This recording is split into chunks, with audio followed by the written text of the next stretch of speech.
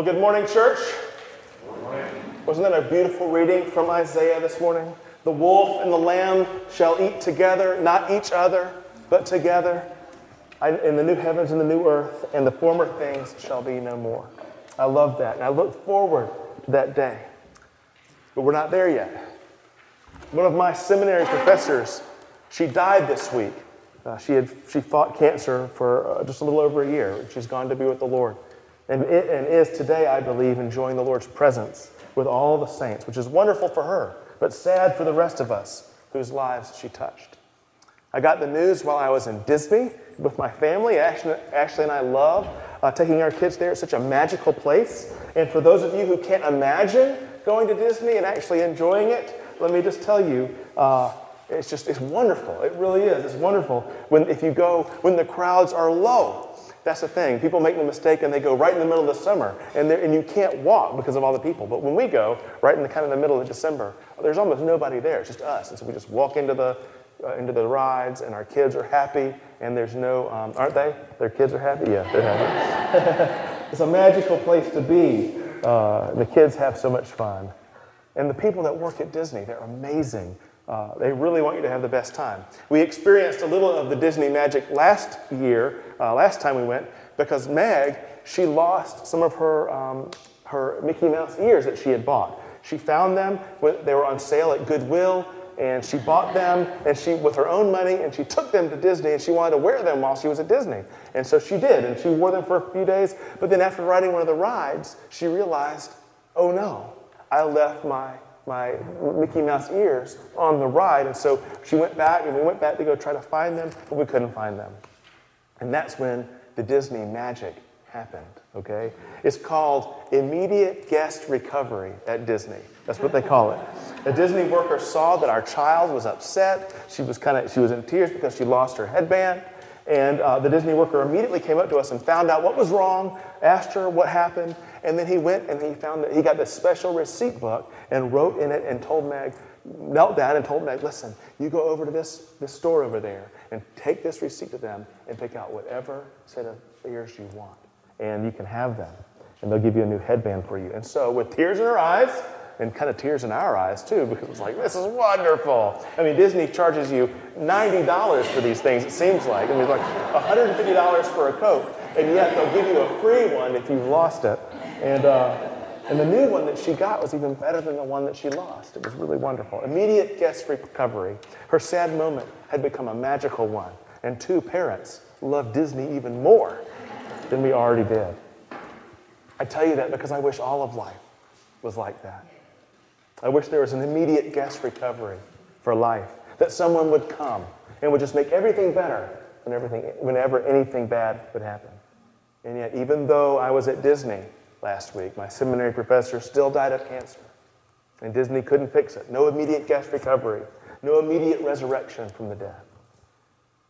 When Jesus arrived on the scene 2,000 years ago, people were going about their lives just like we do today. They were living and they were dying. They were doing business and playing games and raising kids and burying the dead, doing the mundane and everyday, ordinary things of life, celebrating the joys, mourning the sorrows. And in the midst of it all, they had this feeling that all was not right with the world, that life was not as it should be.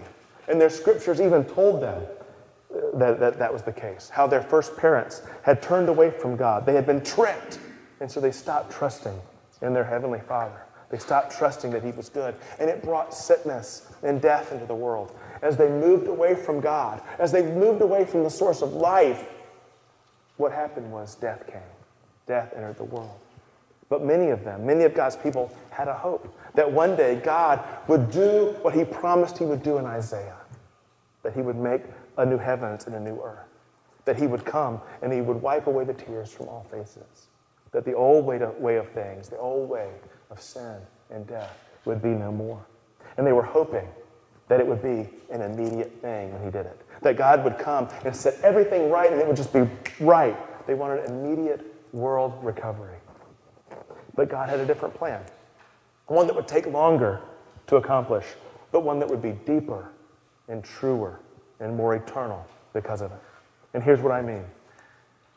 Have you ever been part of something I mean, part of just making something happen. Like it's magical to wake up as a child on Christmas morning and to walk into the living room and to see the tree and all the presents under the tree and to unwrap everything, to feel the wonder of a world filled with joy. It's magical to be a kid in that place. But as magical as that is, as it might be to be a child experiencing that, if you've ever been on the other side, the side that helps make that magical moment happen, to be a parent and to transform that living room into a wonderland of joy, and then to watch as the children are just blown away by it, it's even better than being the child that you were before. Because you know that something you did, something you helped to do, to make it all happen, helped to bring all that joy. That's why it's better. To me, almost nothing is better than that. To be part of something wonderful and to know that I played a part in it. The thing is, God's plan is like that. It's the difference between being children experiencing the joy of a magical Christmas morning and being a parent helping to make the joy of that morning a reality. As much as being a kid on Christmas morning is a thrill, even more, being an adult who made it all happen, I think is even better. And that is actually the invitation of God to each of us. He wants us to both be the children, but also to help make it happen, to take part in bringing the joy. He doesn't just want to make everything new. He wants us to be part of it too. When John the Baptist was baptizing in the wilderness, he was preparing the people to receive the Messiah of God. And then one day he pointed to Jesus and he said, "Behold, the Lamb of God who takes away the sin of the world. Look, there he is, the Lamb of God, the one who has come to redeem us all. He's here. He's come. There he is. Behold him." Beyond the wildest dreams of God's people, God himself had come. And not only had God come, but he had come as one of us to take away our sin, to reconcile us to himself, to God the Father, and then to give us a chance to be part of his plan to make all things new. And it all starts when we do what John the Baptist told us to do, which is to behold the Lamb of God. It all starts by beholding Jesus, to look for Jesus in this world, to find him as he works his wonders, and to join him in making all things new. That's how we take part in what God is doing, by looking for Jesus and by finding him all around us, working his wonders in this world. A friend of mine works at Disney, and he was telling about this time when he was walking through Animal Kingdom. He's an executive there, but he likes to take walks through the park just to kind of see how everything's going. And so he was walking through the Animal Kingdom one day, and he came upon this family. And it was this mom and dad and two little boys, maybe 2 and 4 years old, these little boys were. And even with all the stuff around them in the park, even with the roller coasters and the shows and the rides and the games, they had stopped. These two little boys had been overcome with wonder by this little family of ducks, that just real ducks, not animatronic ducks, not Disney ducks, just real ducks that were just walking there. It was this mama duck and some chicks, and they were walking, and they were loving it. Now, they were unimpressed with everything else in Disney, but the ducks had gotten them.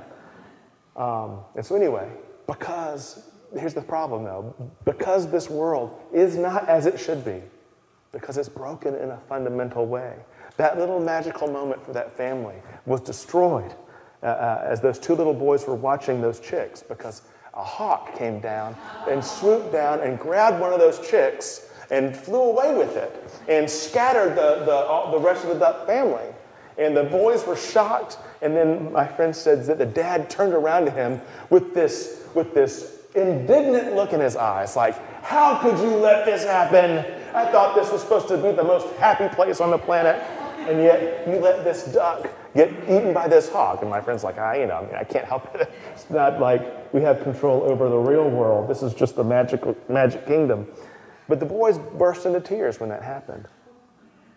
And so, how could you let this happen? That was the dad's response.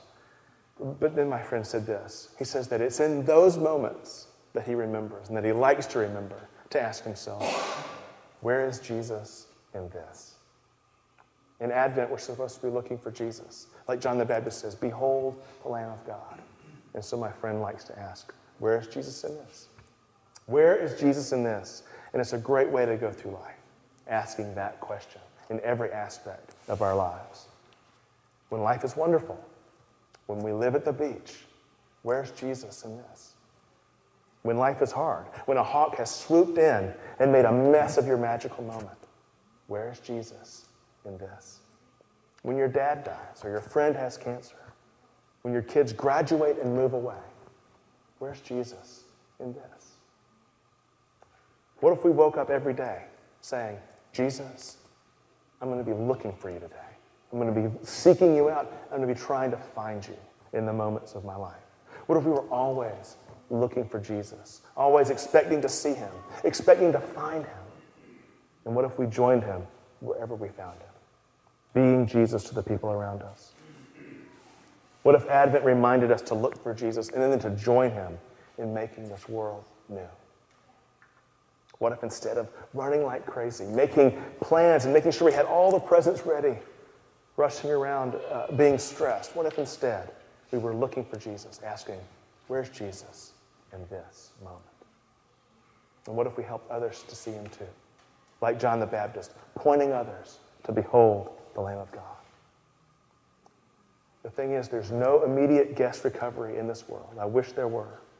But there's something much better. Because we get to take part in making it all happen. We get to take part, to play an active role in the restoration of all things. And it starts by looking for Jesus, by asking, where is Jesus in this? So, may we be an Advent people. May we be a people who are always watching and waiting for Jesus, asking, where is Jesus? Where is Jesus in this? And then, by jumping in, whenever we see him, wherever we see him, to join him in making all things new. What a wonderful thing that would be. What a wonder and a joy that we get to be part of it all. To the glory of God, Father, Son, and Holy Spirit. Amen.